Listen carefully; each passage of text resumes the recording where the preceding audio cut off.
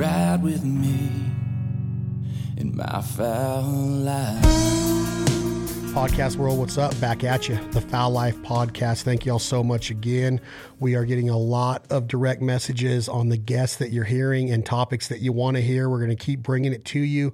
I'm so excited about this series we're doing right now, The Essentials of Duck Hunting. We've been having several different guests on it. Today, we are talking to another outfitter, guy that makes his living in the outdoors. You heard his dad on here a couple episodes ago, the guy that we call the MO, the OG, the master outdoorsman, Dave Stanley, who I think is like the Renaissance man of hunting. And then we refer to his son, John David, as the killer, the sweet guy, but the killer that can absolutely kill any animal with his vocalizations and replications of the jargon and the vocabulary of wild animals. So we're going to keep this theme going with the essentials of duck hunting, the essentials of goose hunting, the essentials of all around waterfowl, being consistent and experiencing success in the field. Today's episode is brought to you by our friends at Gerber Knives. You know what we think about Gerber. You know what we think about staying sharp. We don't leave home. We don't have trucks. We don't have blind bags. We don't have anything that doesn't have a knife in it readily available to build a blind, to cut rope, to process game, to butcher game, to cut meat off of that bone, whether it's an elk or whether it's a deer, an antelope, a duck, a goose, a turkey. We're always thinking with that provider mentality and living off the land and being partnered up with Gerber, made in America, made in the USA, made in Oregon on the West Coast. They are an absolute iconic brand, and we're so proud and humbled to be part of their family. So check out Gerber Knives and all of the different vast majority of just a huge selection that they have for the hunter, the fisher, the outdoorsman, the camper, the hiker, whatever it is. Stay sharp, America, and always remember to carry your Gerber with you. Today's guest is none other than a dear friend of mine, John David Stanley, coming at you from Texas, where he guides goose hunts in the fall and early winter after he leaves Alaska, catching salmon on the streams up there. John David, how are you, brother? I'm good, bud. How are you? I'm doing good. You look good, buddy. You been working out? No. Well, I mean, just yard work. Only thing you can do right now, You right? said no. Yeah, the quarantine's got you all cooped up in Texas, huh? Yeah. Do you like it's it? no fun. Do you like the quarantine? No. It's not good, huh? No. It's good in a not couple. It's good because it makes us value what we have. When it's gone, taken away from us like this, it makes you go, damn, I need to quit taking stuff for granted. Yeah, it's good. You know, I mean, it's, all this COVID stuff's scary for people like myself that make our living in an industry that's people's extra money. Yeah. You know, like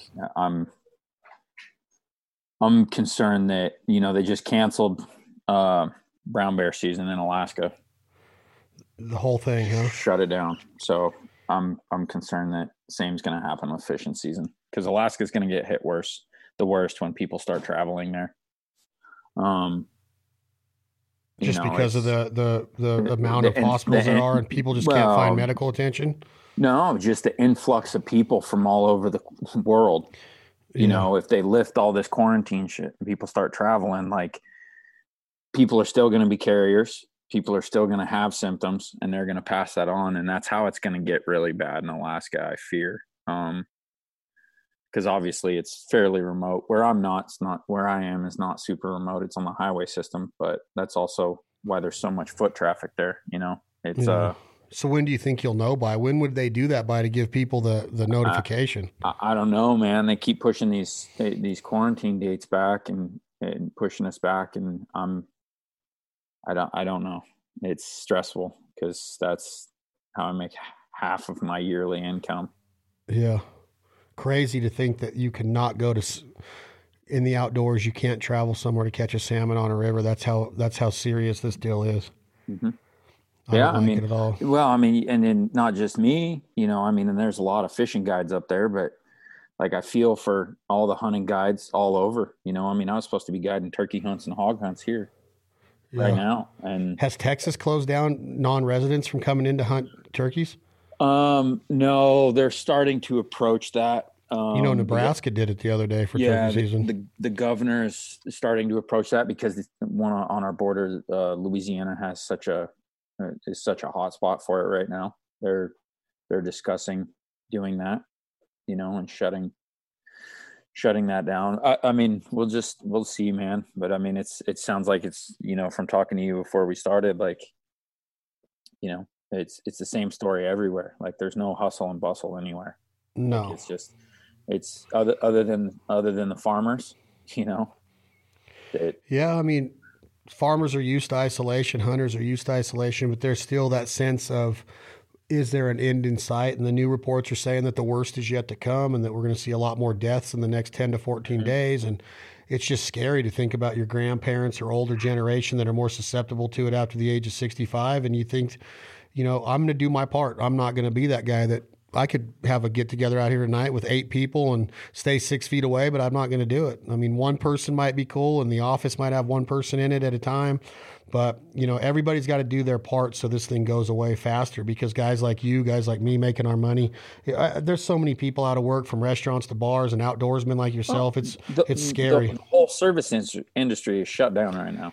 Yeah, it's a weird time. I consider myself part of that. I mean, it's no different than bartenders and servers and anybody that's how they make their money. I mean, it's not good, man. It's really not good.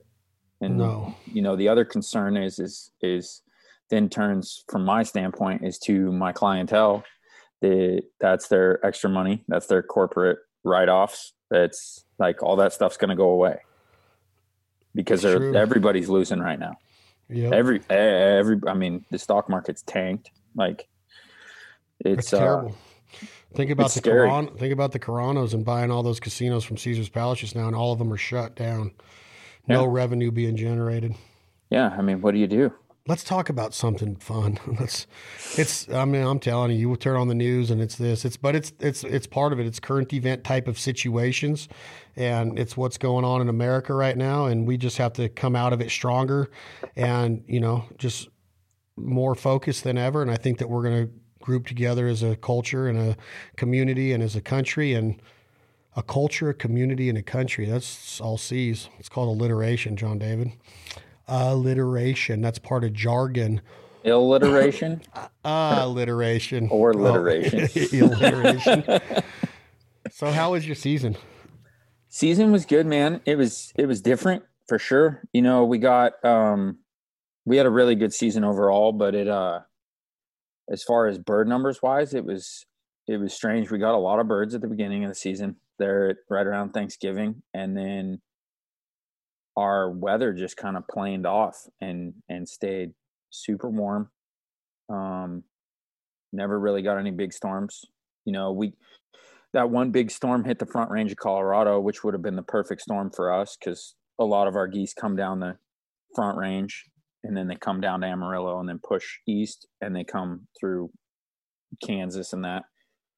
But what was weird about that storm is that storm was so big when it came across the bottom, the southern tip of that storm spun up and came up from the south. And so we had warm air here and it got trapped, and we ended up with, they dumped 2 feet of snow on the Front Range and across Nebraska and Kansas. And we ended up with fog for 4 days. Ugh. You couldn't see 100 yards. So the geese couldn't push, but it was, all in all, it was a good season. It was different. Our cranes, I mean, just to give you an example, like we crane hunt quite a bit, particularly in December and January. And our cranes never really showed up. And then I talked to friends in Kansas, and they had cranes at Cheyenne Bottoms all year, which is unheard of. At some point, usually it freezes, because when it freezes hard, cranes leave. Oh yeah. What is there anything cool about hunting cranes? And be honest with me. I know you're a caller, and I know that you're a goose hunting bastard and a mallard machine, but cranes, come on, dude. They're super fun. Come on. It's like shooting pterodactyls, man. Exactly. But not only that, they're delicious. They're not as good as a speck. No, they're better. Are they really? Yeah. I've had them one time, and I would totally disagree. Like, I swear by that. Who cooked them? I think your dad. Did you send some home to your dad, or did Sabini bring some back? I think we ate them all here. I've never shot at a crane. Never decoyed a crane. Man, it's similar, bringing it home for an example would be, it's similar to shooting swans. Like, it's hard to believe that a bird that big is possible to miss. Decoying? Yeah. Oh yeah. What's the limit of cranes per guy in Texas per day? Is it one per season, or how does it work? 3 per person per day. Oh, you can kill that many of them. Yeah. You have out-of-state guys that'll group a group or book a group to come and just shoot specifically cranes? We have lots of groups that do that. For real? So it must be a legit deal, huh?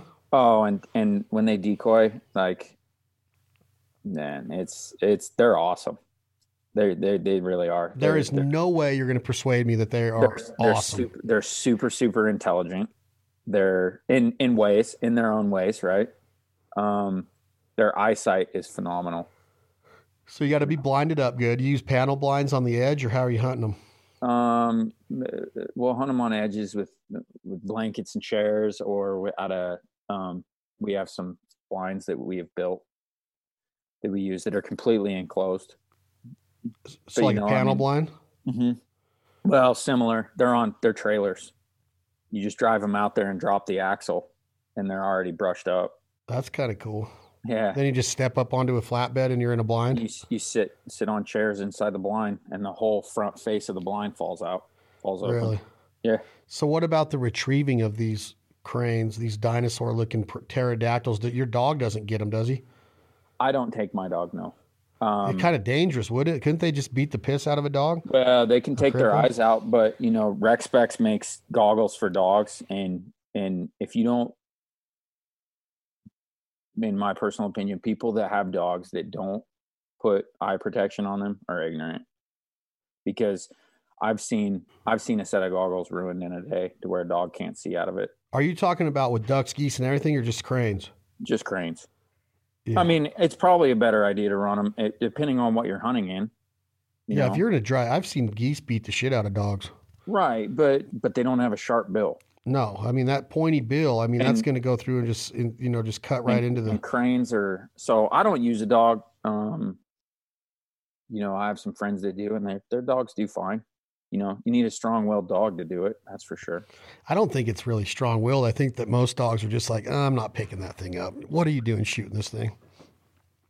I'm totally kidding. I mean, totally kidding. I just can't believe that you're. I mean, it's just. I just can't see what would be fun about it. I don't. Do they? Can you call them? I know that you're making sounds, but do they respond to calls and like comeback calls and that kind of thing? Or do you literally just have to be where they were feeding the day before? Can you call at them and intercept them from going to the X and get their attention and bring them over? Or how does it work? Sometimes. Barely, right? I mean, I would, in ways, I would compare it to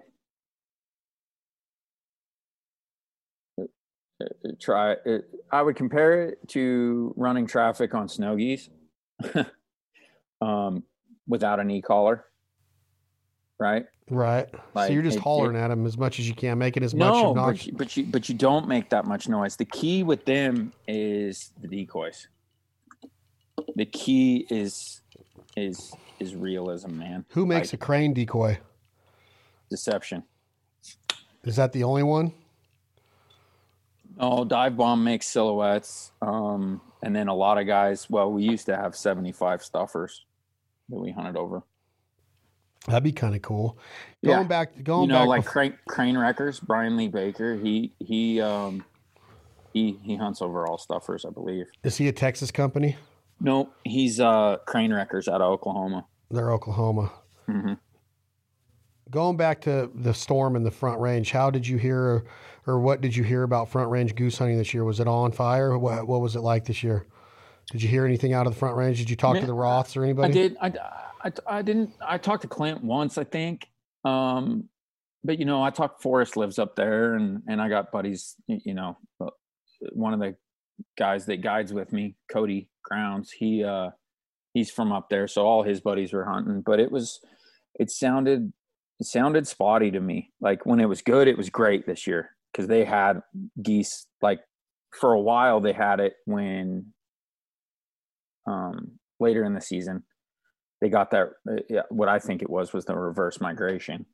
But there was a while there where it was like it was when you and I were guiding there. Like it was good. It did. Well, yeah, I mean, I saw videos. I didn't talk to him, but I saw videos Jeff Colwell was posting, and it was impressive. Yeah. There was a lot of geese there at times. I know Clint had a good season, but that's kind of what is the name of Clint Ross' company now? Western Waterfowl Outfitters, I believe. Is he still doing it? Is his brother still involved on that? Clint and Jared are running it, I believe. Not their dad. No, I don't think. I think Jim's done. I think he's retired. He is. Mm-hmm. I heard the same thing in Front Range, is that it was spotty. It was spotty, real spotty throughout the year, but there was a run there that they just got covered up in them, and the lesser hunting got unbelievable. Mm-hmm. Are you guys killing a lot of lessers in that part of Texas, or is it mainly specs? That's all we kill is well, I mean, yeah, we kill a lot for of Canada specs. Geese. A lot of lessers. Do you see a lot of lessers down in that part of Texas? We do. At times this year we didn't because of the storm patterns and the weather. I mean, we had enough. Where are you exactly? Explain to me on a map of America, a map of Texas. If you have the panhandle of Texas, the little small part up top that runs into western Oklahoma, right? So, right, it runs into western Oklahoma. So you have Lubbock. You know where Lubbock is? Okay, so go from Amarillo on I-40. Well, you go south from Amarillo to Lubbock. Okay.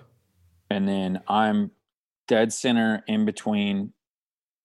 halfway in between Lubbock and Dallas. It's 2 hours to each place from where I am. 2 hours. I'm 99 miles south of Oklahoma. 99 miles. How far south are you from Amarillo on I-40? I don't know. I've never driven there. You haven't? No. 3.5, 4 hours probably. 3.5, 4 hours. So are you... Lubbock is known for rodeo, isn't it? Is it known for goose hunting? Is Lubbock kind of the hotbed of where the Texas really got famous for lesser Canada hunting? No, it's where I am. I would say. I mean, Lubbock's good. Now, where are you at? What's your town called? Haskell. You're in. So is that that's in Haskell County too? So that's west of Dallas. Mm-hmm. And that's where Benny Prince got famous with the Duck Commander videos. That's where Benny Prince was just south of here. Actually, some of the Duck Commander hunts that were done in Texas are done on some of our properties. Oh, really? Yeah, because I hunted several times with Benny down there with Phil and Jason them, and that's where you would be, was in Haskell. So you would have been you were hunting probably southeast of here. Is there a guide service down there still called F&P? I think that's who I know of. I think that's who we hunted with when I went down there one year. Wasn't that Benny's guide service? No, this was a different one. That was mainly, not to my knowledge. They didn't really duck hunt. They were mainly goose hunters, goose guide service. So what makes it your operation run down there? Talk to me right now how important, when you talk about the essentials of duck hunting, goose hunting, waterfowl hunting, obviously the number one thing that we need to teach people or to talk to people about and try to educate people on is the location of first being where birds are. Now you can be a waterfowl hunter wherever you're from, and you might not be in a hotbed per se of waterfowl where a ton of them, congregate every winter, every fall, but you're going to have, you have rivers in your area, you have water in your area. The chances of having waterfowl in your area, especially with agriculture around, you can get into some ducks and geese. So with that being said, no matter where you live, but specifically kind of where you are in Texas, you guys have leases. You guys winter a lot of geese down there, specks, snows, lesser Canadas, ducks. How important is that the location, and then go into scouting, and how many hours are you or your scouts spending behind the windshield and the steering wheel every day to find the next day's hunt and put these clients on an experience that they're going to go home and talk about? Because you can't just say, oh, we're just going to go wing it tomorrow. How important is scouting? It's everything. I mean, it is anywhere. I don't care where you are, the advantage that we have here is the area that we hunt would be similar to that of the Lahontan Valley, where Stillwater and Greenhead are. It's small. In Nevada, it's so So it's kind of, you got fish in a barrel, so to speak. They're only, there's a little plateau here that they grow peanuts on, and that's where the geese are. I mean, so scouting's important. You know, I mean, we spend several hours every day driving around, 1 to 4 of us a day, depending on how many groups we have. But the other advantage is what is the work that happens not during the season, but prior, that my boss, Justin Hill, does. And he, you know, I mean, he goes out, he'll be up here before too long once they start planting, and he'll find out who's planting peanuts, and everything here is leased. There's no knocking on doors. Like, it's just, everything is leased. Everything is leased between us and the Stanfields. That's probably 98% of the properties in this area are leased by. Who did you say, you and the who? Stanfield. Oh, is that another guide service? Mm-hmm. And what's the name of your guide service? Ranger Creek Goose. Ranger Creek. Are they the top-notch one in the area? Are they the cream of the crop? We can hold our own. Yeah. Mm-hmm. What are you doing when you're scouting? What do you have in your truck? I talk to everybody about optics and notepads and cell phone, obviously, and these apps and these maps. And how important are optics? Let's just talk about optics. You use Vortex like I do. Mm-hmm. How important are your binoculars or even a spotting scope to a duck hunter, a goose hunter, in not just finding birds, but finding where are they landing in a field? How far are you from the fence? Where is the entrance into the field? Where's the tree lines? You know, talk to me a little bit about what you're doing and what's going through your head when you're scouting. And I consider you a master waterfowl guide and hunter. So you have to understand or be able to tell people, when I'm scouting, I have my binoculars and I'm looking for this, and this. So the biggest thing that we do is because we're hunting every day of the season, we know where the geese are. Obviously, we're spending a lot of time out there. Usually somebody's scouting while we're hunting, because with this small pot of geese that we have here, relatively speaking, you know, between 2 and 5 groups of hunters are out hunting the same 40 or 50,000 geese every day, right? So there's, you know, figure 2 to 5 feeds are getting hunted every day. So you have to pay attention to where the geese move to, or we do, to where the geese move to because of pressure. And you have to pay attention to what fields they have been in prior, whether it be small feeds that you weren't going to hunt, or whether they haven't been there all year and they got pushed there. Because, you know, I mean, you know as well as I do, the first time a geese hit a field, I am somewhat suspect of whether they're going to return there if they got pushed there because of pressure. You know, I'd much rather they have been in a place for a couple days. That way you have there's some imprinting that's been done on this property. How much? What's average for you to let a field build? Depends. 2 to 4 or 5 days. And what it just kind depends, because we fight both things here, right? Like, we are in a small area. The geese, there's only so many peanuts left over, right? After they harvest them. So you don't want to let 10,000 geese sit in a field that you're not hunting all day or all morning and all afternoon, because they'll feed it out in 3 or 4 days. So, you know, I mean, you have to pay attention to what's left in the field and how often you hunt it because of that. Because we have to conserve what fields we have all season, right? To make sure we have geese all year. Makes total sense. So you're telling me in your scouting now, you're looking for, if those geese got pushed off their main feed, you're saying, well, where were they hunting? You know, where were they before? I had a feed over here. It wasn't big enough to hunt, but now I'm going to go concentrate on that to see if these push birds joined up with them.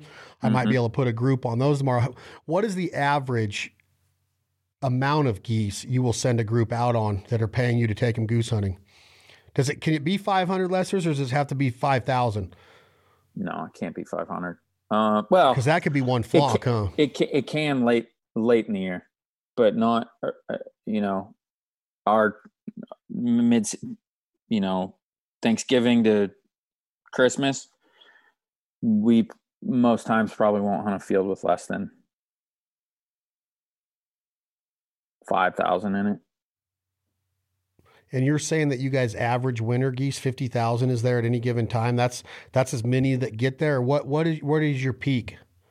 What has it gotten to that you've heard of in that area? Is it 500,000 sometimes? Is The it highest I've 300? ever heard of was I want to believe it was when it was right around the time Field was guiding in this area. Hodnell. I want to say that between here and Wichita Falls, which is the Oklahoma border, they counted over 1 million little Canada geese. Good night. That's probably over 10 years. That's 15 years ago, huh? Mm. It's been a and while. Farming practices, not much different than, the Stuttgart area. We're towards the end of the migration, so farming practices have changed the way we hunt, and not necessarily hurt us, but just it's made. I feel like Justin would tell you that,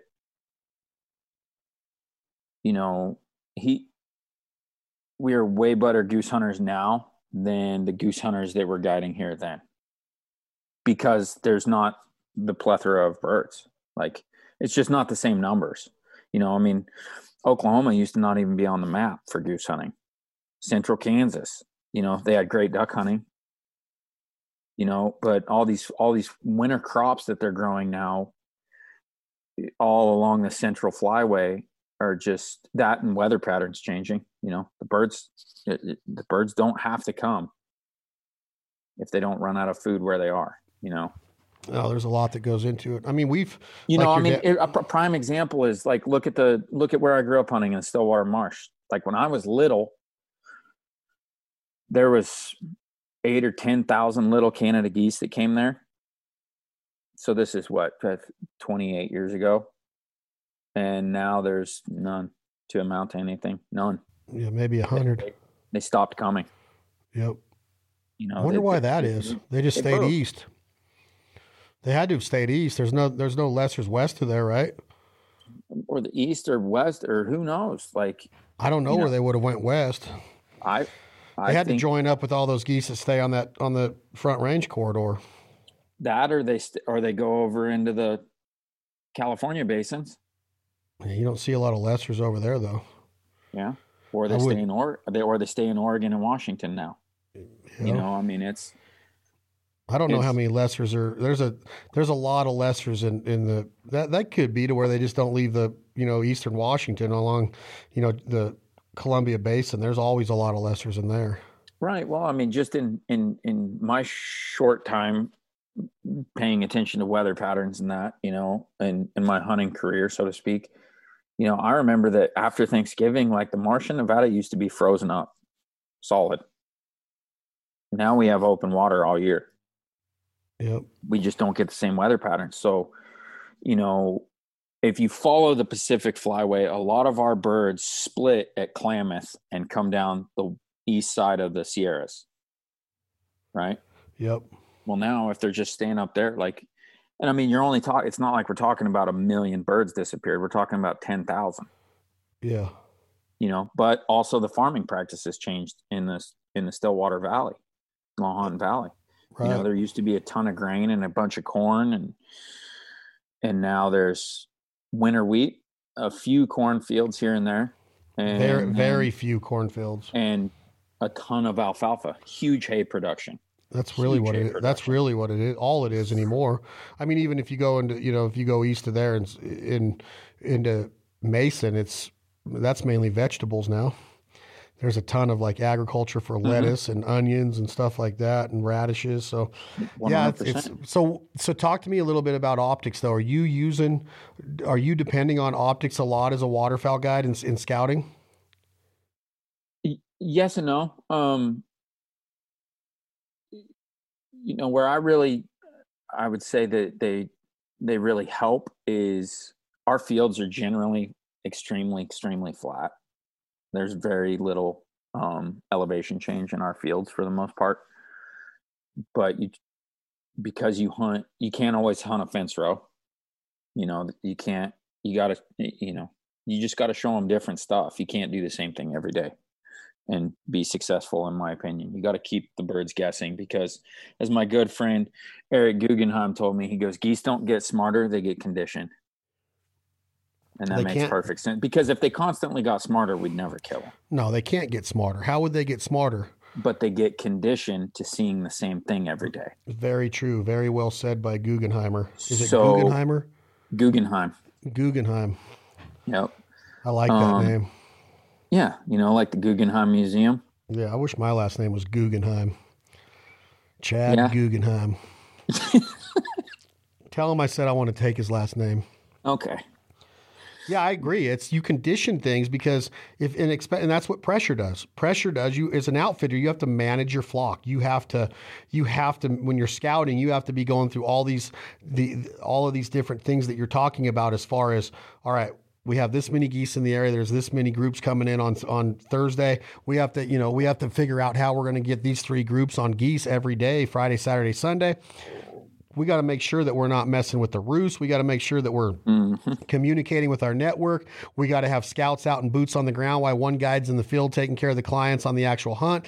There's so much that goes into that, but it all starts with that scouting and making sure that you understand where the roosts are, where the day loafs are. Is there an afternoon hunt? Are they going to come off of this body of water? Can you get them on a day loaf in the middle of the afternoon? Does that ever happen in that part of Texas, where I've seen it happen in Kansas and Oklahoma and other areas? So there's all this stuff when you're scouting. That's where the hunt starts. So the essentials of that scout and the essentials of the duck hunt start right there, of like, all right, the birds are in the area, the season's open. Now it's my chance to go out and find them and put my clients on a good hunt, on a good experience, and using optics and a notepad and a cell phone and your network and these apps and maps and Google Earth and whatever it is. You got to give yourself the advantage. I mean, we're in the heyday of hunting right now. We have all of this at our fingertips, the best binoculars, the best decoys, the best calls. We don't have an excuse to fail every day. It's about going out and applying this. So now the hunt starts with the scout, and with your decoy spreads, are you constantly needing to put out gigantic numbers? Because I assume when you said most of your fields are flat, they're probably also really big, right?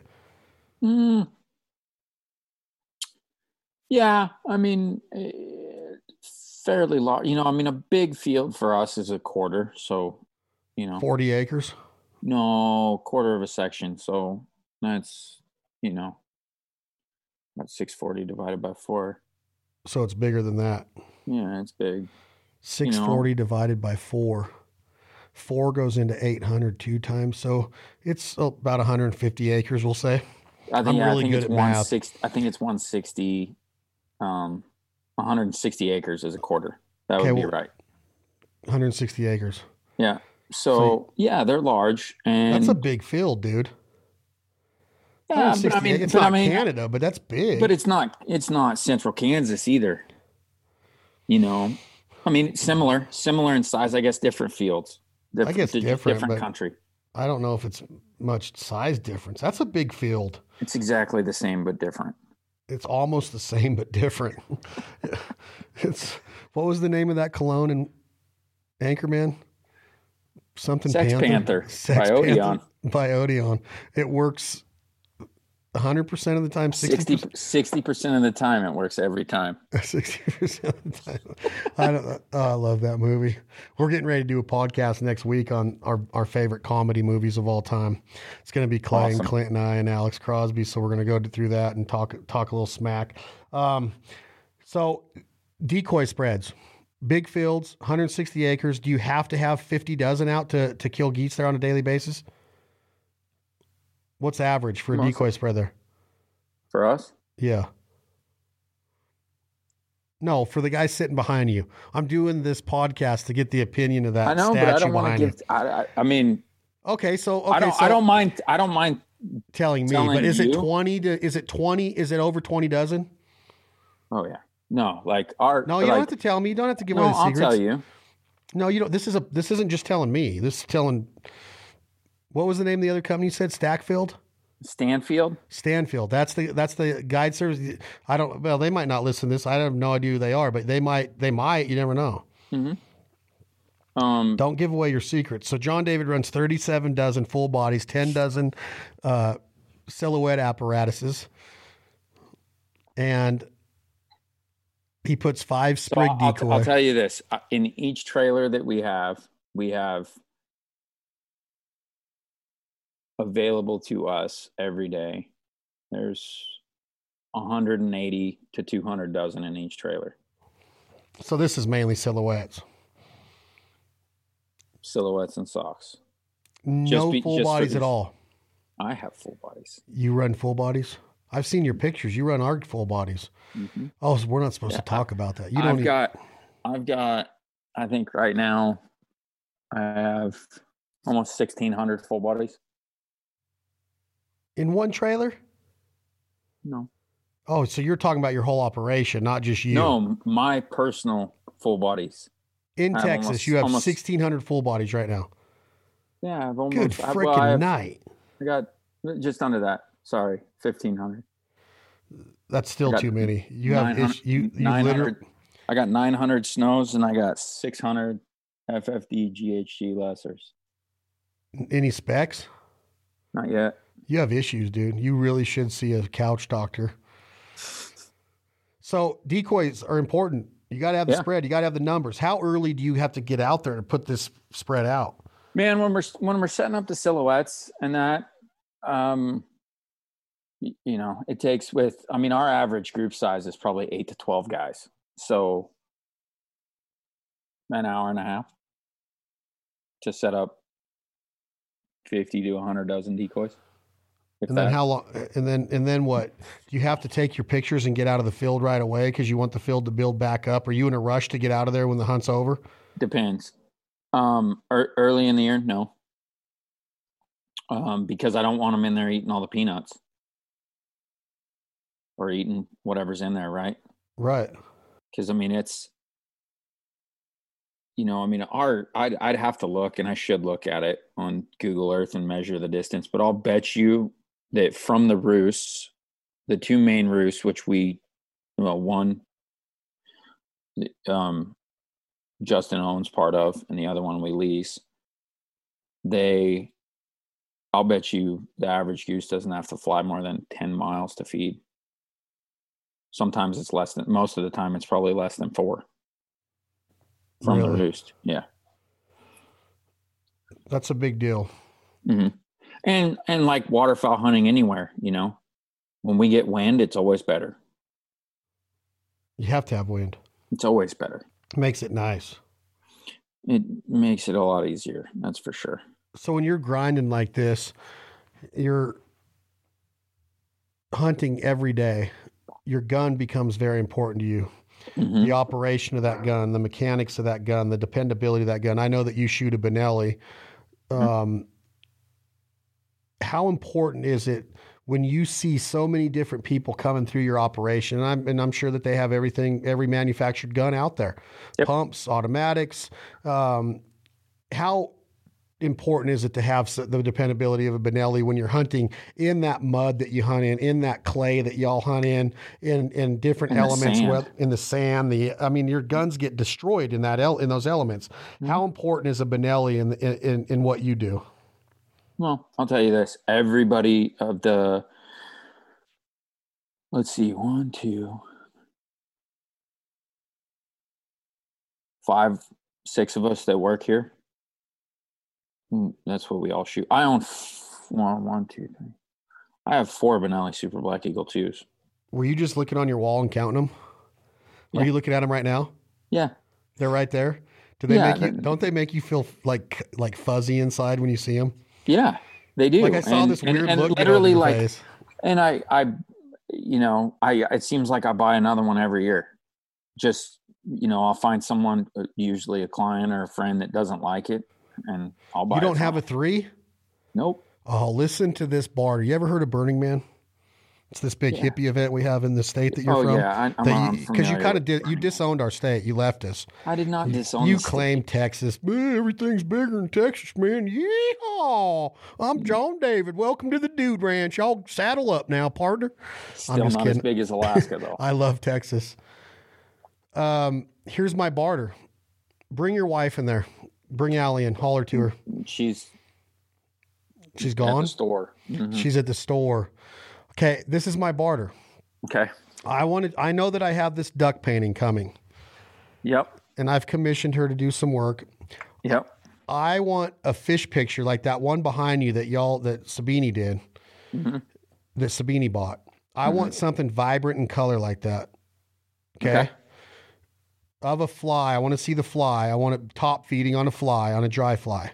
Okay. I want to commission her for a piece of this. It could be whatever trout you want it to be. Maybe a brown. Maybe a brown out of the little truckee. And I will trade you. I will give her a Super Black Eagle 3 right-handed. That's and fine. Then it's up to her if she gives it to you or not to shoot. And I don't know how much she shoots shotgun. So I will trade you Benelli for a commissioned fish painting. I'm serious. Do we have a deal, or do you have to talk to her first? Yeah, perfect. I would think but just to make it clear, you want her to draw the fish, not me, right? Yes. I'm talking about Allie. What is her Instagram? At Allie what? Allie Beck Stanley.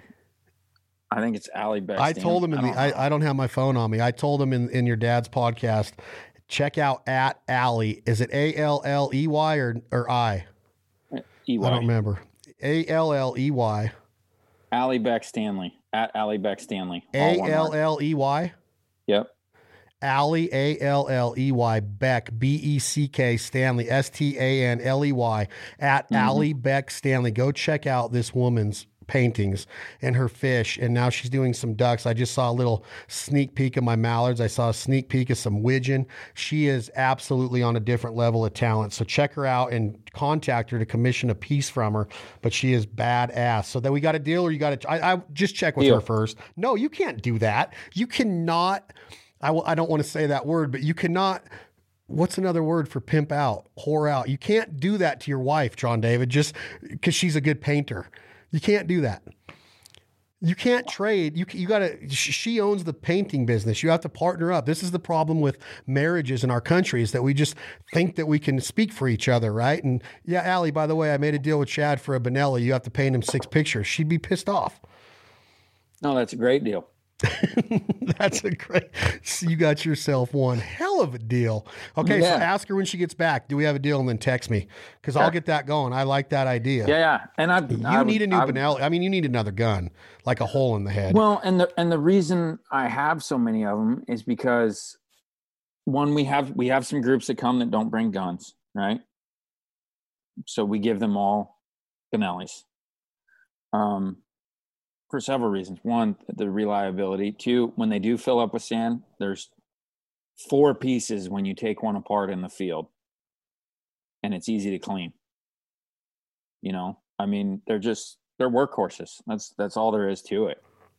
And I've been sending you some Black Cloud, that combination of the Rob Roberts choke tube. And I always say the high-vis sights, the Rob Roberts choke tube, the Benelli Super Black Eagle 2 or 3, even some of the original SB1s, and then the Black Cloud. I mean, this stuff is bad to the bone. You always are texting me saying, dude, this stuff performs. And I'm not just saying this because they're a partner. You hunt a lot. You've shot everything, and you love this shit, right? Yeah, I do. I mean, and it just, you know, when they, particularly for me, when they changed the wads to where you could run them through a pattern master, that was a game changer. So you like using a ported choke tube?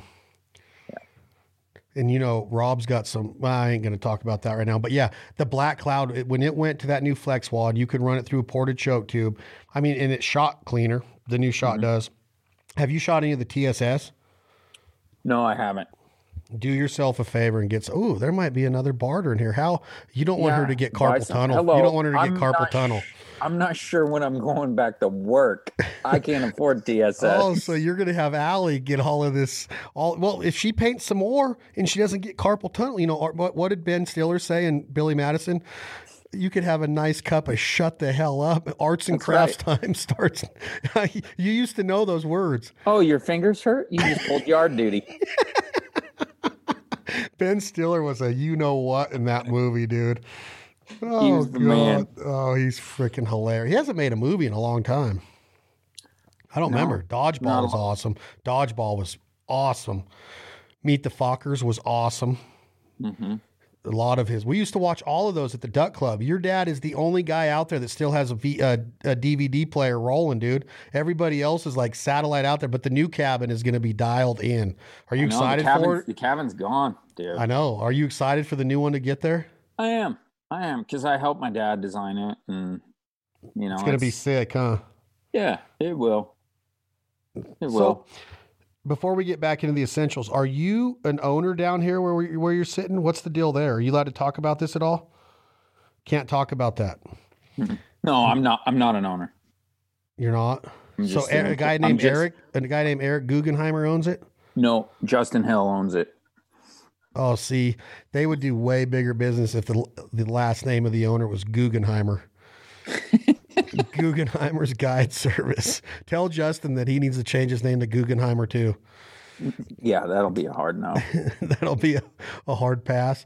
So the ammo, the Black Cloud is key. So there's these essentials I'm talking about are like what you need to make your operation run. And you have to perform daily, and so does your gear, period. And now you got the gun, you got the ammo, you got the scouting. Let's move into how important the concealment is and the hide of once you're into these fields. You are making sure that you're wearing the right camouflage patterns. I know that you can get away with more in a panel blind if it's weeded up and natural vegetation being used to build false lines. Talk to me about your hides there. And because one thing about outfitting is that you could talk to somebody about their blue until they're blue in the face about don't show them your face. Don't watch the birds at all time. Stay down. But people want to see the action. And as an outfitter, you want them to see the show. So how are you securing it to where, look, is that Allie? Yeah. Oh, wait, let's interrupt this. We interrupt this program to bring you this announcement. Jesus criminy, dude. What do you got going? Allie, get back on screen, please. Allie, come here. Allie Beck. Allie Beck. Allie, can you hear me? Now I can hear you. Allie, where are you at? I got to see you when I talk. You can't be a stranger. Allie, he's got a really good deal for me. Everybody meet Allie Beck Stanley. Look how beautiful she is. Look at that smile. She's from Alberta, but she is an American badass now. I've been bragging about your painting skills, right? I just teased everybody about my ducks. But while you were at the store, I guess it's a BEERUN, huh, John David? Was that a beer run right there? Oh yeah. Wow, what a wife. Necessities, bro. God, you hit the jackpot. So Allie, when you were gone making a beer run for your little hubby there, he commissioned you out to trade a Benelli Super Black Eagle 3 right-handed. Is it 26 or 28 inch barrel, John David? 26. Is it black or do we send it to unless you can get a 24? No. Do we send it to Rob Roberts and have him get it dialed in with the Cerakote and the choke too and everything? Oh, now he wants the special edition, the Pro Shop gun, Allie. Yeah. And we commissioned 6 pieces from you to do within the next 3 months for me. 6? It was 1. 1? I got the tape, dude. I could rewind it. I could rewind the tape. You want me to play the tape? You said 1 piece. You wanted a fish coming up out of the water eating the fly. I said 6 fishes. I want them in squares, side by side by side by side. I want 6 different species, and I want the last one to be, the 7th one to be a shark, like coming up and eating dry fly? Yeah. eating a dry fly. How cool would that be? A shark coming out of a river eating a dry fly? It wouldn't be realistic, but it would look cool. Yeah, but that's nothing in life right now is realistic. So Allie, it really was. It was just 1 painting for the trade of a Benelli. Okay. Because I see the look in his eyes when he looks. Look at her, John David. I want to see if you get the same look in your eyes looking at her that you did on that gun wall just now. Yeah. I'm looking at her right now. You're all right, Allie. So is this a deal? Do you accept this deal too? Because I would not do it unless you knew about it. You do? Yeah. Tell her to come closer. I can't hear her. Yeah. You're accepting this deal? Yeah, why not? Is the gun for you or for John David? I mean, I don't really, Early birthday present. Yeah, it doesn't really matter. What's his is yours now? Well, I mean, no, but he's good at sharing. Hey, Allie, do me a favor and behind you, grab that painting that Tom Sabini bought, please. He showed me this on his phone the other day. John David held it up before we were. Come closer. Look at this. You guys, look at the masterpiece. Look at the realism. God, that is so cool. Thank you. How long did it take you to do that? This one was actually pretty quick. I didn't really have a plan with it. I just was working on some new techniques and it was pretty quick. I just was working on some new techniques and Just kind of did the background and then just started cutting in with some black and white and kind of turned it into a tarpon, and just kind of went with it. So it wasn't super long, that one. I know it's rude to ask ladies how old they are, but how old are you? I'm 29. When did you start doing that with the oils and doing what you do with painting now?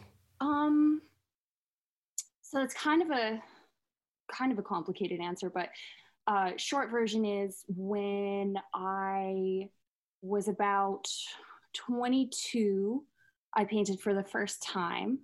And it was just so that I could have decor in my house. It's a long story, but I was literally so poor I couldn't even afford to put things on my walls. So I just painted just for the kids, to have cool things in their room and for me. And then she met a goose guide and now she's loaded. No. No. Hey, well, I mean, dude, I don't know of a better living you could make. You get paid in cash and you spend it before you get home at the ammo shop. Yeah. And then, she knows what I'm talking about. How many years ago was it that I painted that fish for Cook? 5. And then it's a really long story, but a good friend of ours introduced me to a bunch of super cool, badass girls in the fly fishing world. And so as a thank you, I painted a fish for him. And I was like, man, this is really cool. Like I could go somewhere with this. And it just, like 4 or 5 years ago, it started taking off. So. Wow. So you guys get introduced through a mutual friend, and is the fly fishing the common bond that you guys hit it off with right away? Is because John David's a master fly fisherman. We all know that, like his dad. So is that what brought the conversation in when you found out that she was in this fly fishing world, John David? Or were you just attracted to her for the way she looks? Or did you actually look at the substance for a minute? No, we actually met before she started fly fishing.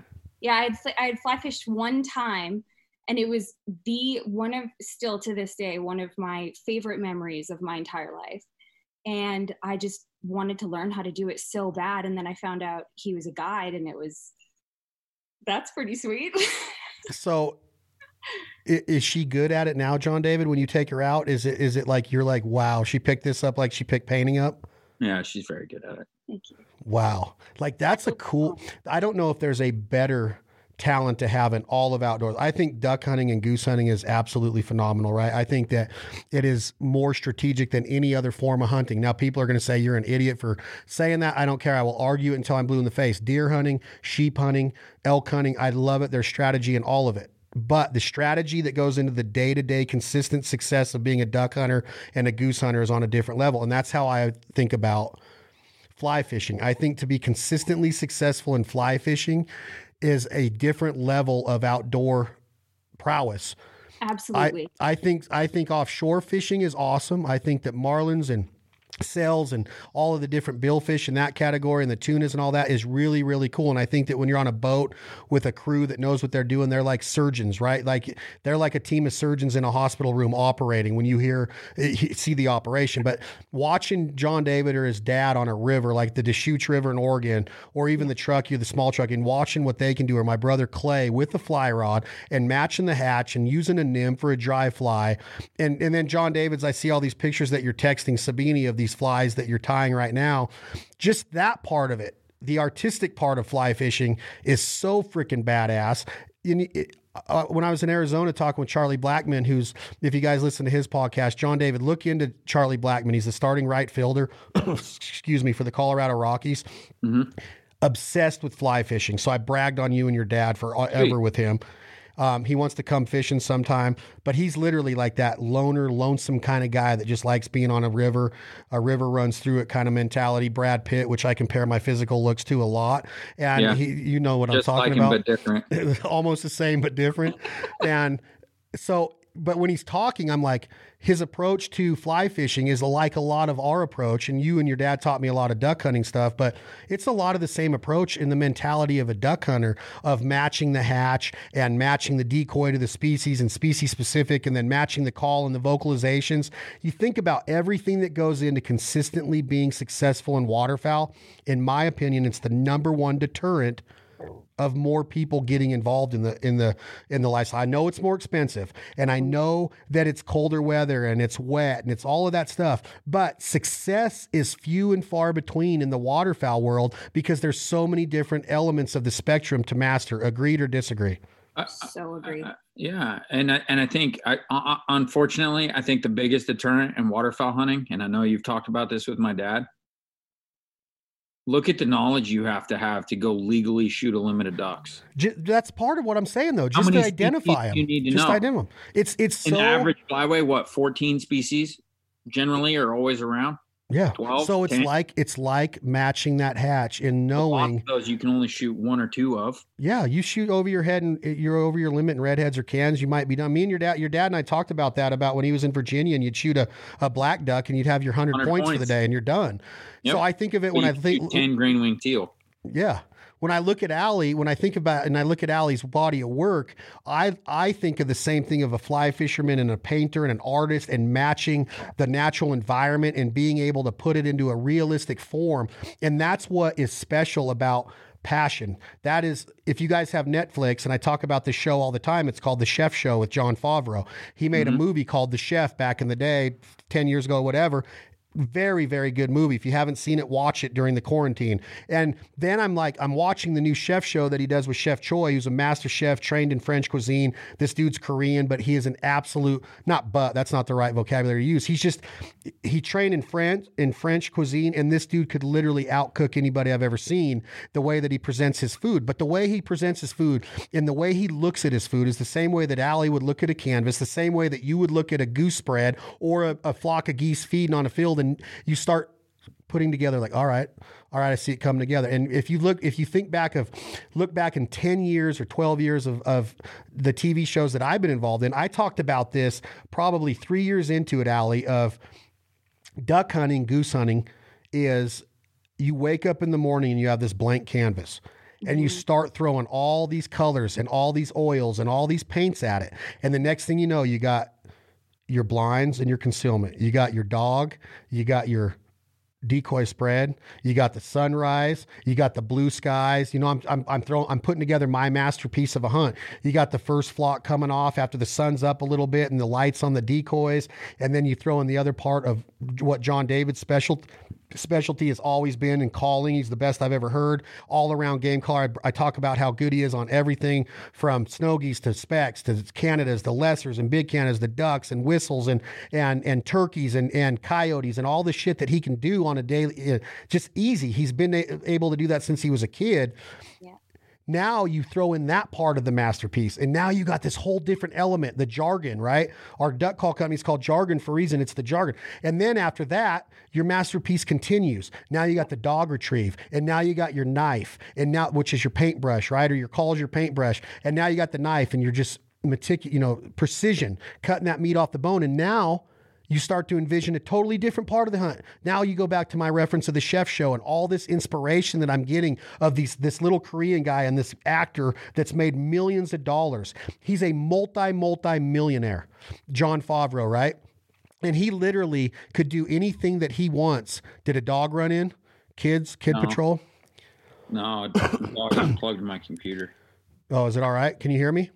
Yeah, I can hear you. It just said, your computer is going to die. Oh, so you start to envision this entire different part of the hunt, which is now the masterpiece of the chef, right? And Jon Favreau's worth millions. He's made so many movies with, Iron Man, and he directed Iron Man and all the stuff that he did with Vince Vaughn. And then when you see the look in his eyes when he looks at his food, you're like, God, look at that passion. Look at that love. That dude could hire anybody in the world to cook for him. And he cooks nonstop, and he doesn't just do it for the camera. And then he visits all these spots. He was just in Austin, Texas, visiting Franklin Barbecue. The passion and love that this dude has for just this Franklin guy that owns Franklin Barbecue. Watch that episode on Netflix and watch his love of the knife when he's cutting the cap and the fat off the brisket. And it's what you do with painting. It's what you do with decoying and calling geese. And then you mix the fly fishing part of it. There's not a cooler way to live life. There's not a cooler way. But you can't get that with golf, dude. Yeah, you can. No, you can't. No, you can't. Yeah, you John can. David, I will argue this till you're blue in the face. You might get competitive, and you might go back and play another round. Get passion. You telling me that you get the same amount of passion on a golf course that you get when you see the sunrise over a goose decoy spread? No, I'm not that good at it. Yes, you are. You're a scratch golfer. I was. He's very good at it. He's very good at it, which pisses me off how good you are at a lot of shit. I'm not saying, I take it back. I'm not saying some of us are just born athletes. Some of us has to work at it. And I had to work at it a lot, but some of us are born Brad Pitt. Some of us born looking like Brad Pitt. Yeah. Some of us have to work at it, but I take that back. Maybe some can get it in a golf course, but I'm telling you, man, no, what I'm saying, I wasn't talking about myself from the golf aspect. I was talking about, I know, but I'm telling you, PGA golfers, they find their passion in the duck blind as opposed to the golf course. I think that's just a job. People say that you can get to know somebody really good on an 18-hole round of golf. Go on a duck blind with them. Oh, that's 100% true. Yeah. But I think the 18 holes of golf is relative, no different than the hunting. Like, you know, if that's what the person does as their job, then you're not getting that person at 100% of who they are. You know, Agreed. Like when you go hunting with Drake or Zach or Leith or. So you're telling me that if you go to a red hot golf course or the golf courses in Canada or wherever you and Allie have been golfing together, you're telling me that you're going to see the same passion at the driving range and on the first tee, second tee, 18. And I know that you play from the women's tees too, John David, with Allie. No, but what I'm saying, let me finish. You're going to tell me that you see the same level of passion that you see in her eyes at a blank canvas, or that you see when geese are approaching your decoy spread? No, here's where you see the passion on a golf course. When it's over. Erase a tournament. Forget about people that are competitive, that are very passionate about what they do. Where you see the passion in an amazing golf course is in the design. That's completely different. Now you're going to the artistic level. I'm talking about playing golf. That's no different. It's painting a picture. But now you're talking about a designer and a builder and a visionary, as opposed to playing around. That's what you see. Okay, I can't argue that. I'm not going to argue that part of it. But now you brought in a completely different realm that 90% of the guys that walk a golf course are not going, man, I'd like to sit down and see the blueprints and go over this with Jack Nicklaus or Ben Hogan or the guys that designed all of these courses. I'm telling you, those guys are on a different level of what's the word? Not artistic ability, but there's a word that goes with artist that is about the way their brain thinks. I can't think of it right now, but their brain thinks on a different level than just playing around a golf. Now, no, I don't know if Jack Nicklaus had that, but I think that he was commissioned to help design a golf course because of his knowledge. Passion, like you can't say somebody like, for me, I grew up watching him, obviously, Tiger. Yeah, last year at the Masters that's the greatest comeback. That's the greatest comeback that will ever happen in sports. Now we're talking. I get it, but he's passionate about what he does. There's no doubt in my mind there is, but that guy's not about winning. I forget who said it. Because in quarantine, like you have nothing to do but watch YouTube stuff and videos and everything. Someone said it perfectly that Tiger's only competitors ever in the sport have been history. Yeah, that and himself. He beat himself up more than anybody could ever touch him on a golf course. Well, yeah. But but you think about the way he played with reckless abandon all the time. It wasn't because he was the best ball striker in the tournament. It was because he was the artist and figured out how to make a good thing out of a really bad. I would never argue with you about. And there's no one out there more mentally tough than him. That has not, again, me and you we could have this discussion on sports and sports psychology and all that. That's a completely different bag of worms. I'm simply saying that you are not going to go to a golf course and get in a golf cart with your buddies and spend 18 holes and get the same thing out of what you're going to get with your buddies in a duck blind. I truly feel that in my heart, that there is something about duck hunting in the serenity of a river and a fly fishing excursion and putting paint to canvas that is more than just going out. And now people can argue with me. I'm talking my opinion. And here's why, in my opinion. A lot less depends on you hunting or fishing. you don't have to make everything happen. You're fine. You don't have to, don't worry about it. I can hear it vibrating. Who's calling you? Super Dave. Was that your dad or the other Super Dave? Supreme. Yeah. Dave West. Supreme. Again, one of the best. I agree with that too. That's somebody you need to talk to, dude. Isn't he moving to Reno full time? He's in Reno. Isn't he back full time though? Did he take a construction job or something? Yeah. But you should interview him about goat hunts and stuff in Alaska, man. He's literally one of the most talented human beings I've ever met in my life. Well, let's set it up. Can you see me messing with this mic? I can't get it to stay still. Yeah, it keeps swinging back into me. I don't know. They're so advanced. I'm not at the level of these microphones to even know how to work them. I need to get Clay in here. But again, we don't have to. I'm not going to argue that people don't love golf. I just think that. No, but I see what you're saying. But the problem is golf is physically demanding. Not more than golf. Not more than duck hunting. Yeah, it is. Oh, come on, dude. There's no way. You walk through mud in the Stillwater Marsh and waders in 18-degree weather. But it's different. That's not physically demanding? It is, but it's different. What? It's different. You're telling me that hunting's not physically demanding. Like, I'm not talking about sheep hunting and climbing to 13,000 feet either. I'm talking about duck hunting and goose hunting day in and day out on your body, your ligaments, your tendons, your joints, your ab muscles I'm talking about precise physical ability is not required for waterfowl hunting. Precise physical ability. Now, I would say that the better shape that you're in, you are going to be a better hunter for longer. You're going to get 100%. More. You're going to get more out of the hunt. It's no different. And you're going to want to go more because your body's not going to break down. So that, again, true. I could argue that through science too, and you're dead on right, because a sheep hunter out west that follows Steven Ranella and wears QU has a completely different physique than most duck hunters when you go to a biscuits and gravy food truck in Arkansas in the parking lot of Max after the hunt. Gravy and Kersey? Yeah. Oh my God. But you know what I'm saying? Duck hunters are known for being a little bit bigger, or they could be out of shape and they stand up against a tree and they blow a duck call. The best duck caller world champions in the world, in my opinion, have not been big and out of shape is that get John Stevens is tiny. You know, some guys have been bigger, but not big.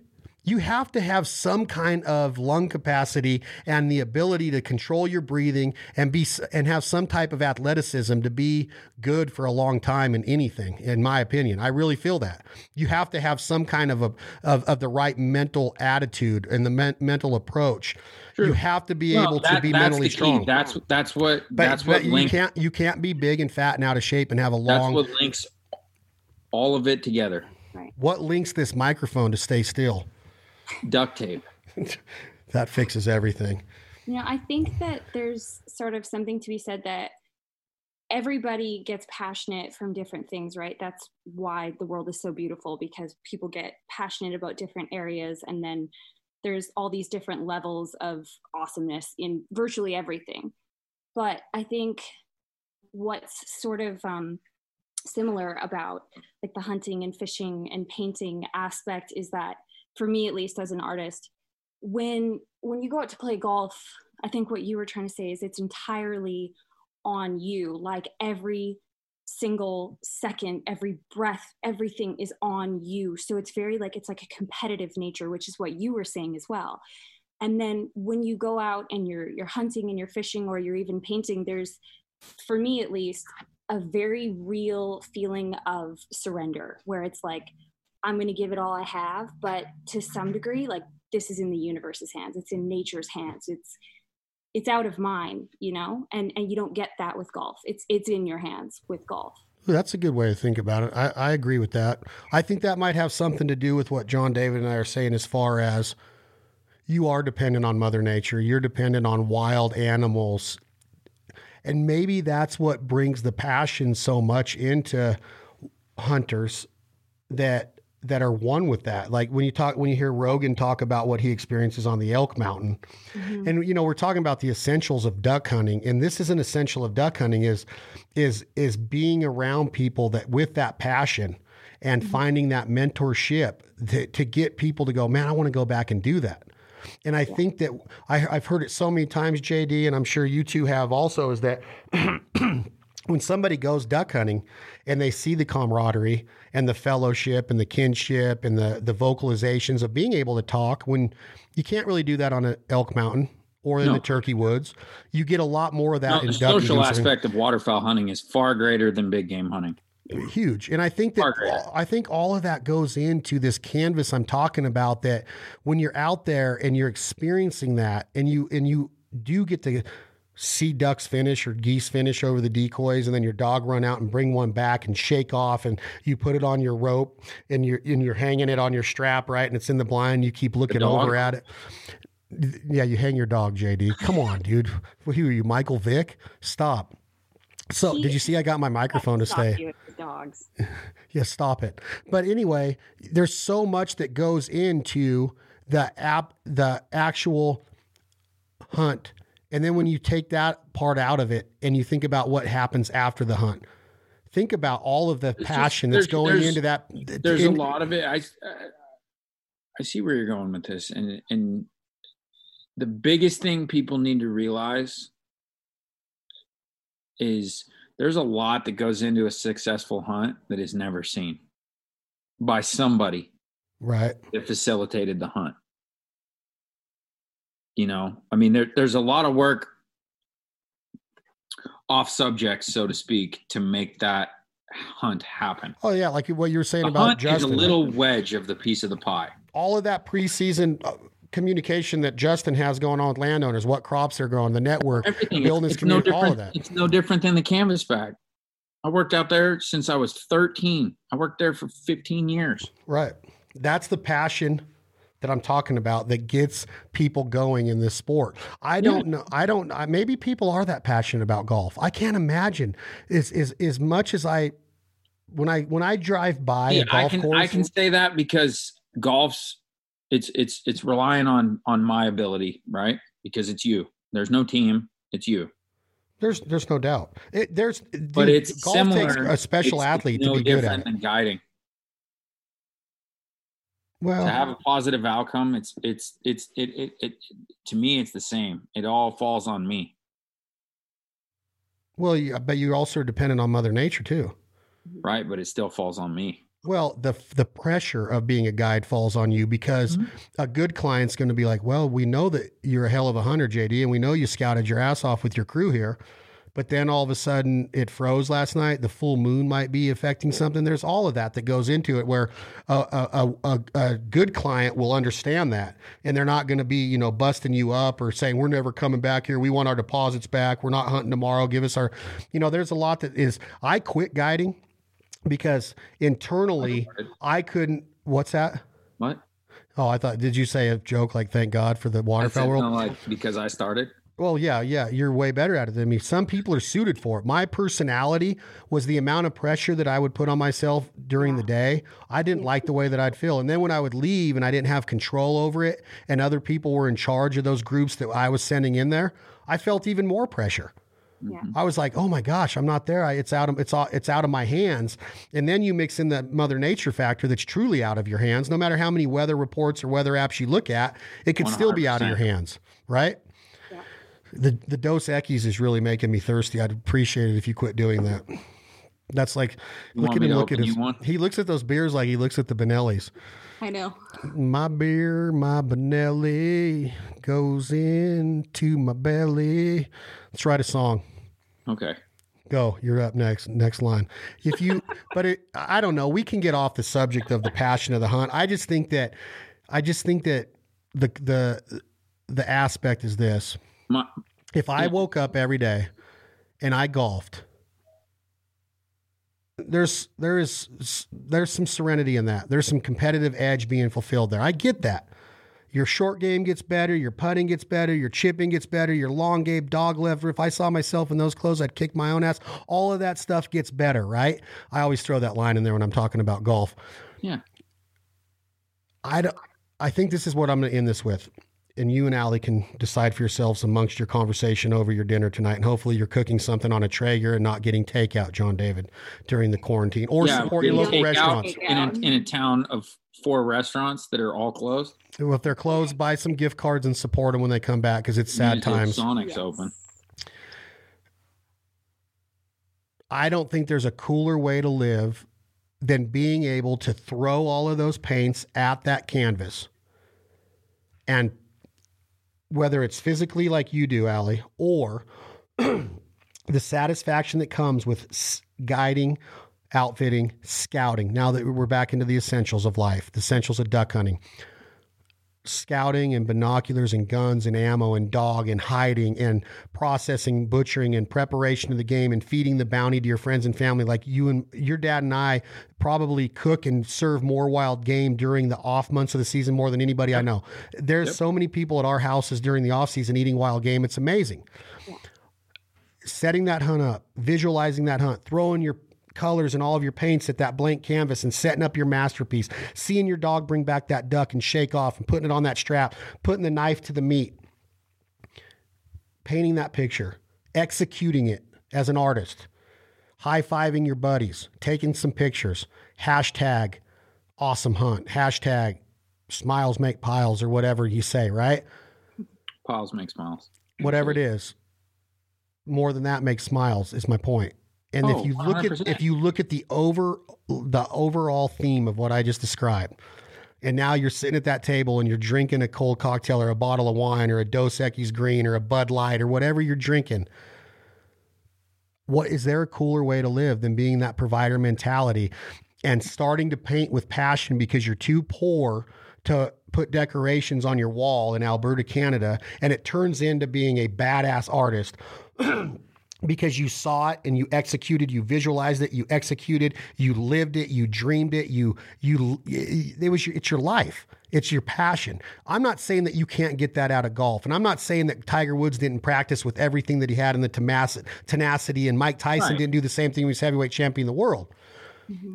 But is there a cooler lifestyle to live than living off the land like that and applying your colors to that blank canvas and painting that picture with the essentials of duck hunting, goose hunting, waterfowl hunting as a whole, and then being able to look at your wife and your kids and your family across the table and your friends shooting a game of pool when you just ate specks or whatever those pterodactyl things that you talked about at the beginning of this podcast, the sandhill lawn darts. Is there a cooler way to live than that? Living off the land, growing a garden, and having the passion for applying how about we eat fresh salmon all summer? Yeah, is there a cooler way to live? Allie and Uncle Sam. So now do you see what I'm saying? Would you rather do that or be Shooter McGavin? What's your call, John David? No, I'd rather do that. What? Provide. Who wants to be Shooter McGavin? Well, Red Lobster, Sizzler if they're open. Right, Happy? I'm just saying that you can't persuade me that you get that on a golf course. You can't throw your paints at the golf course and go, man, this is the coolest lifestyle to live. I think what you get out of it is when you make a truly great shot in golf, it's something that is, it's not a simple shot. It's the engineer and the artist comes out and you make that happen. It's the same thing. It's the same feeling. It's not the overall day. It's one shot out of 68 or 72. I can't argue that. I mean, because all of that homework that's gone into it has made that moment happen. No different than a good hunt, whether it be waterfowl, big game, doesn't matter. Like all of the work that's led up to that point and you made that shot happen, whatever that may be, whether it be, the perfect decoy spread and the perfect day, the day where the birds just do everything by the book, or it be, any of that. It's the same feeling. I understand And I completely agree with the waterfowl aspect of it, because I know just as well as you do, like, I enjoy hanging out at camp with my hunters as much as I do hunting with them. That's part of it. That's part of that blank canvas, dude. Because that's and my. Do you enjoy hanging out at the clubhouse? Do you enjoy hanging out at the clubhouse with the golfers after as much? Huh? Yeah. I'm just wondering, like, do you hang out at the bar and? If Bob Barker's there, it's pretty fun. The price is wrong, bitch. But I don't know. You ever played golf with John Daly? I talk to John Daly all the time. I talked to him day before yesterday, and I know that he's very passionate about golf. No, I'm telling you, that's how every golfer should look at golf. Because I played with John when I was 13. I've hung with John. I've been to several concerts with him. I think he's awesome. I just don't think that you get the same thing out of anything in life that you do out of the outdoors and hunting and fishing and being an artist and applying the paint to that canvas. That's all I'm saying. Well, you agree? That's what we were all. It's going back to your roots. It's there. That's a great way to put it. It's not even your roots. It's your. I mean, it is your roots, Literally but it's your ancestors. Yeah. We were hunter gatherers before we were vegetarians. Yeah. Way before. I just. Maybe I'm terrible at wording and my voice is cracking right now. And I've been doing podcast after podcast after you got podcast. The Rona?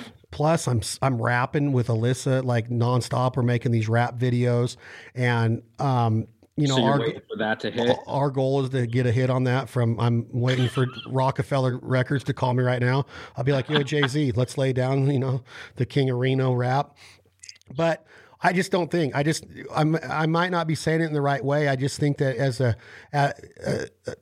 duck hunting is more than a golf course. It's more than a good shot. It's more than an engineered shot or reading the wind. I get it. That's all important to life. I'm not saying that golf's not great. I'm not saying that baseball's not great. I'm saying that I'm a baseball player at heart. I love baseball. I'd do anything to be a major leaguer.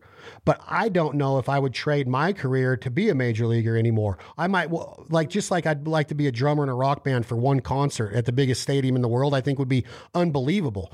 But I just think being a hunter, gatherer, fisher, gatherer, conservationist, artist, and being able to throw your paints at that canvas and visualize something, and then being able to hold it up and hold that plate of meat up or that painting that Allie produces and go, look, this is what we were put on earth to do. We're hunter-gatherers.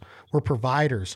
And on top of that, you mix in the part about what we said 30 minutes ago about how hard and difficult it is to be a consistent, successful duck and goose hunter. 100%. That's all the cool. I mean, same with archery elk hunting, same with, you know, being a badass sheep guide in Alaska. To consistently be good at it, you can't be half-ass and cut corners. And I think these essentials of duck hunting is what I wanted to get across is there's guys like yourself that are making their living in the outdoors, living off the land, depending on these essentials. And I think that your voice in it is very important. That's why I wanted to talk to you about it is really, and we're not done yet because we're going to get to the, you know, there's more essentials. There's the dogs, there's the preparation of the meat. We don't have to talk about them all today, but you're not getting off the podcast until you blow a short read goose routine, not a routine, just some notes. You're going to blow some notes on your Tim Grounds. You don't have you're wearing his hat. I have a question for you. God, my voice is just, I don't think I could do my concert tonight. And I don't think I'm going to be able to go on stage.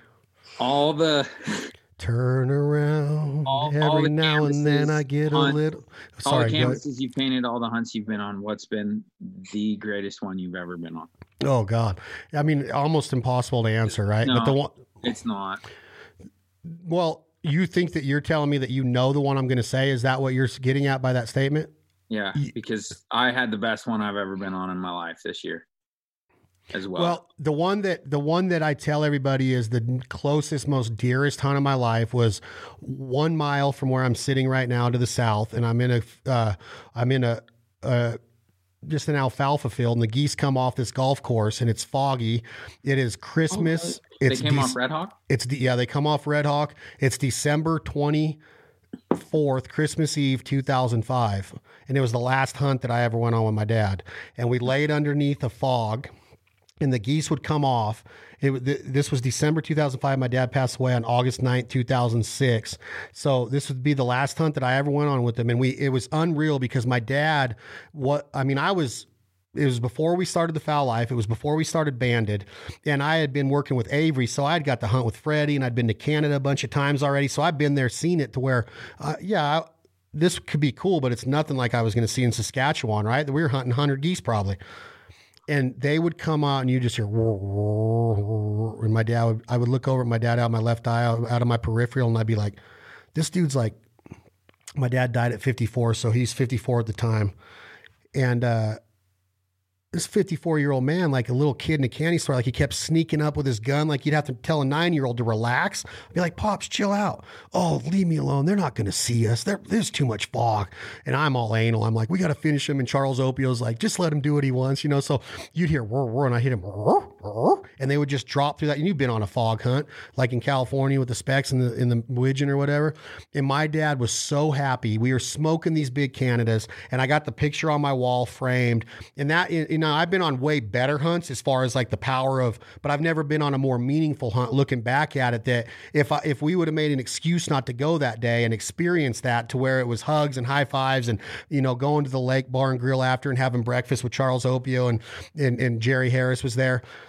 I think that I would have to say, out of all of the Arkansas timber hunts of landing big groups of mallards in the trees and Kansas cornfields and Washington, Columbia Basin mallard fields in the corner, the Yellowstone River. And I mean, I've hunted all over the world, in Argentina and Uruguay and all over Canada and all over the continental United States. I'm very blessed to do what I do. And that hunt was a mile from where I sit right now.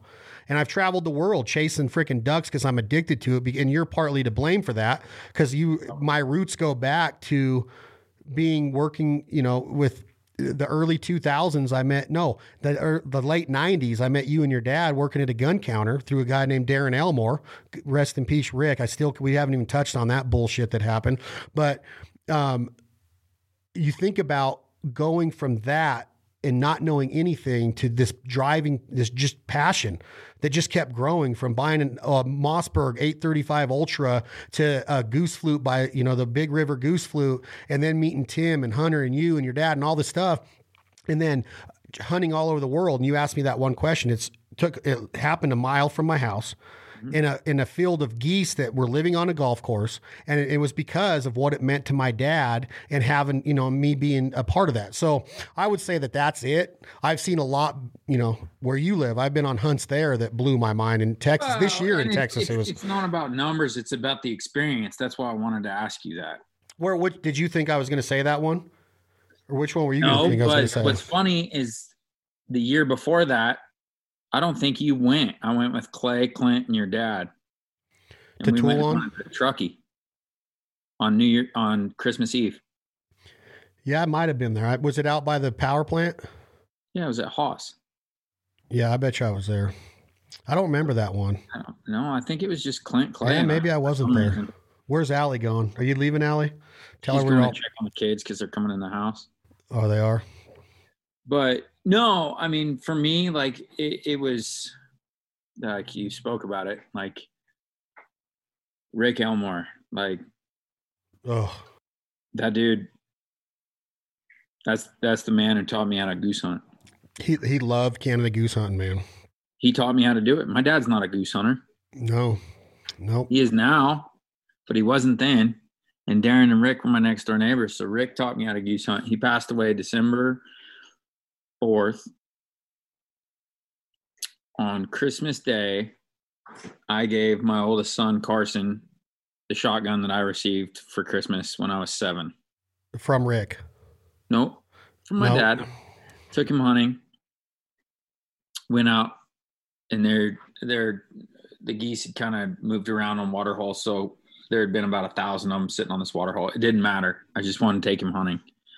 So Allie and Dexter and Carson and I all go out there, and Carson misses the first 14 geese that he shoots at less than 10 yards, right? I mean, they were little bunches. They came in perfect. This flock of 5 specks comes in, and I tell him to shoot the one with the bars on the right, and he shoots the one with the bars on the left, which it didn't matter. He killed it, right? Flying, didn't matter. Send my dog Django out to pick it up. And Django turns around. Don't even say it was banded. Was it really? Rick was looking down on you, yeah? That's cool as shit. Dude, and I lost it. Allie's like, "What's wrong?" And I was like, Some things are just meant to be. No, Rick was a stud. That was Rick, man. Like, and it was just way too soon. But that guy, you talk about someone who spent the time watching birds and glass time watching geese. Rick could barely blow a goose call. And he's one of the best goose hunters I knew. He knew how to get on. I remember that too, his scouting and his setup and his hiding and his quietness and his flagging. The way he'd set decoys up, the way he'd set all of his paints up to make that canvas come to fruition. Yep. Was better than anybody. Oh. Well, let's end this by you doing a tribute to Rick Elmore on a short reed goose call. I'm putting you on the spot. You would always tell me to stop calling, so that's not a good idea. Well, turn your chair that way a little bit away from the microphone and and don't aim it right into the computer and just hammer out a little tiny short routine with, you got a G overhauler there? Or what call are you using mainly? A G-Force or which one? No. What'd you reach for? Real thing. All right, let me hear it. But hang on. No, the reed's split in it. You're telling me you don't have a goose call right by you right now? No. I got one right in front of me. I wish I could hand it to you. I got a spec call. No, I don't want to hear a spec call. God, they don't even sound cool. I got the first and the last goose call I ever received from Tim Grounds, though. Well, hit it a little bit. It doesn't have to be tuned perfect for you. Guts, they don't? No. You don't have a tuned Canada goose call there. That's embarrassing. You didn't read the rider? No. What do I got? What do we got down there? Just grab that lander. There you go. All those eBay bands. eBay. What's my favorite one? That one right there. What is that? Tim Grounds gave that to me when I was 12 years old. Really? Mm-hmm. Yeah, Tim Grounds too. Rest in peace. Hey, bub. Blow that goose call. I miss talking to him. I miss talking to Butch. Let me hear it. That's life, dude. I miss talking to Tim too. I'm so glad that we came back together. Butchy boy. Hey, bub. Butch is awesome too. All right, let me hear it. This is John David Stanley. What is that, a real thing? Real thing? Yeah. Okay, let me hear it. Turn away from the mic a little bit. Hammer down on it. Let me do some of that guide shit. Nah.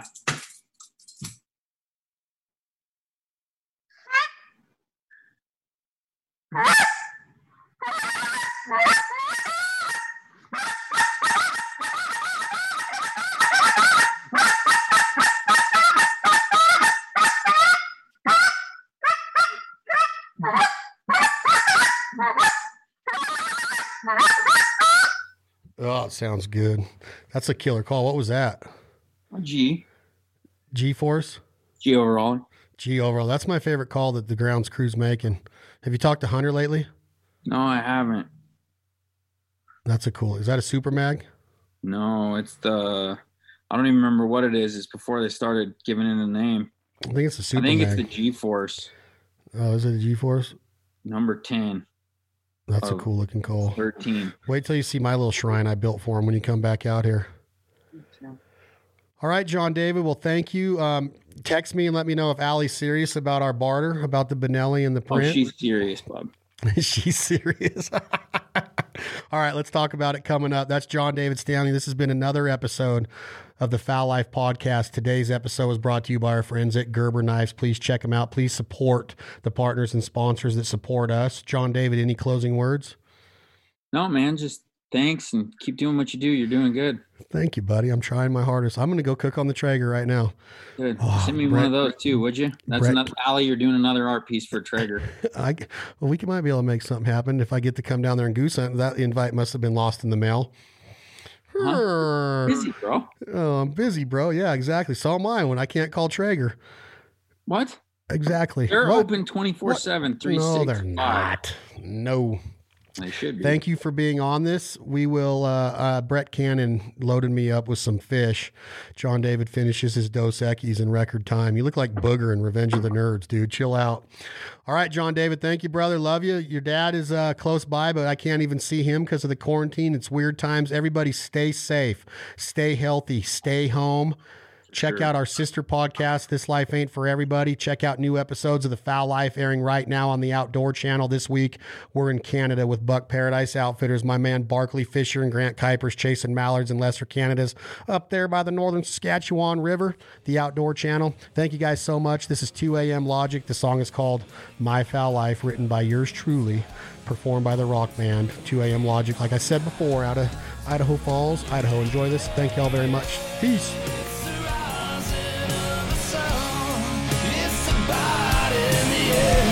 Anticipation rides in my veins. A day like this must be rare. My foul life is in full swing. No telling what tomorrow may bring. So let it fly, cover the sky. I won't explain, can't compromise. So ride with me in my foul life.